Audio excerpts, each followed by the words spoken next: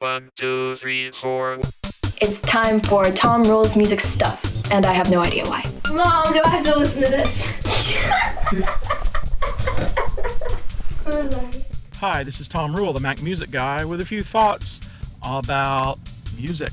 I ran across some stuff that reminded me the other day of the value of music study for students of all ages. Now, you gotta know, I have taught students over the years from age 5 to literally age 85. We see stuff with music students that just benefits their careers and later on, whether they're musicians or not.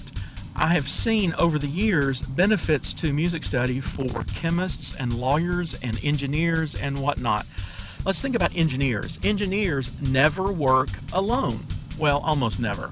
My brother's an electrical engineer. He spent most of his career computer programming, but he's almost never working alone. He's working as part of a team. Think back to elementary school. How many times do you work as a team? You got sports, of course. Well, what happens if you're like me? I only played 1 year of organized ball. I was just terrible at it. So what classes? English? No. When you're doing your test and writing your papers, you're working by yourself. Math? You're working all those math problems by yourself. Now, yeah, sometimes you'll get together in groups and study and that kind of stuff, but essentially what you're doing there is swapping ideas on how to get your work done. What you do on your piece of paper doesn't affect what somebody else does on their piece of paper. Music, though, is fundamentally different. Of all the arts, it's the one that has to exist in time. Think about it. A sculpture, a video, a movie, a play. You hit pause, what do you have? You still have an image. You have a CD in your player and you hit pause, what do you get? Silence, because music has to exist in time. And so as you are making music, you have to be constantly adjusting. Let's say I'm in a band. It's not my way or the highway. If the drummer starts rushing, I can either look at the drummer and try to pull him back, or I can go with the flow. Most of the time, it's both. Because if I stick to my beat and let him go ahead, it all falls apart.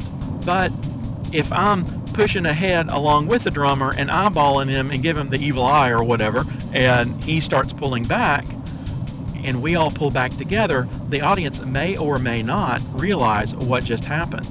That kind of team mentality, you get in sports, yes, but you also get it in music. In an excellent choir, everyone is always singing the same exact vowel sounds and consonant sounds, and they're doing at exactly the same moment in time. That is tough to do with 5 people, much less 35 or 40 or 50. It's just really interesting, the fact that music demands things of you that no other class does.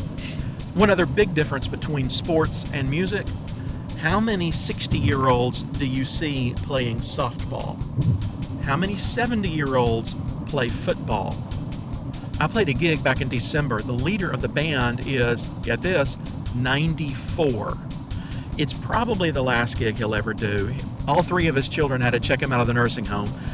As I was looking at the band, I was the youngest there by 25 years.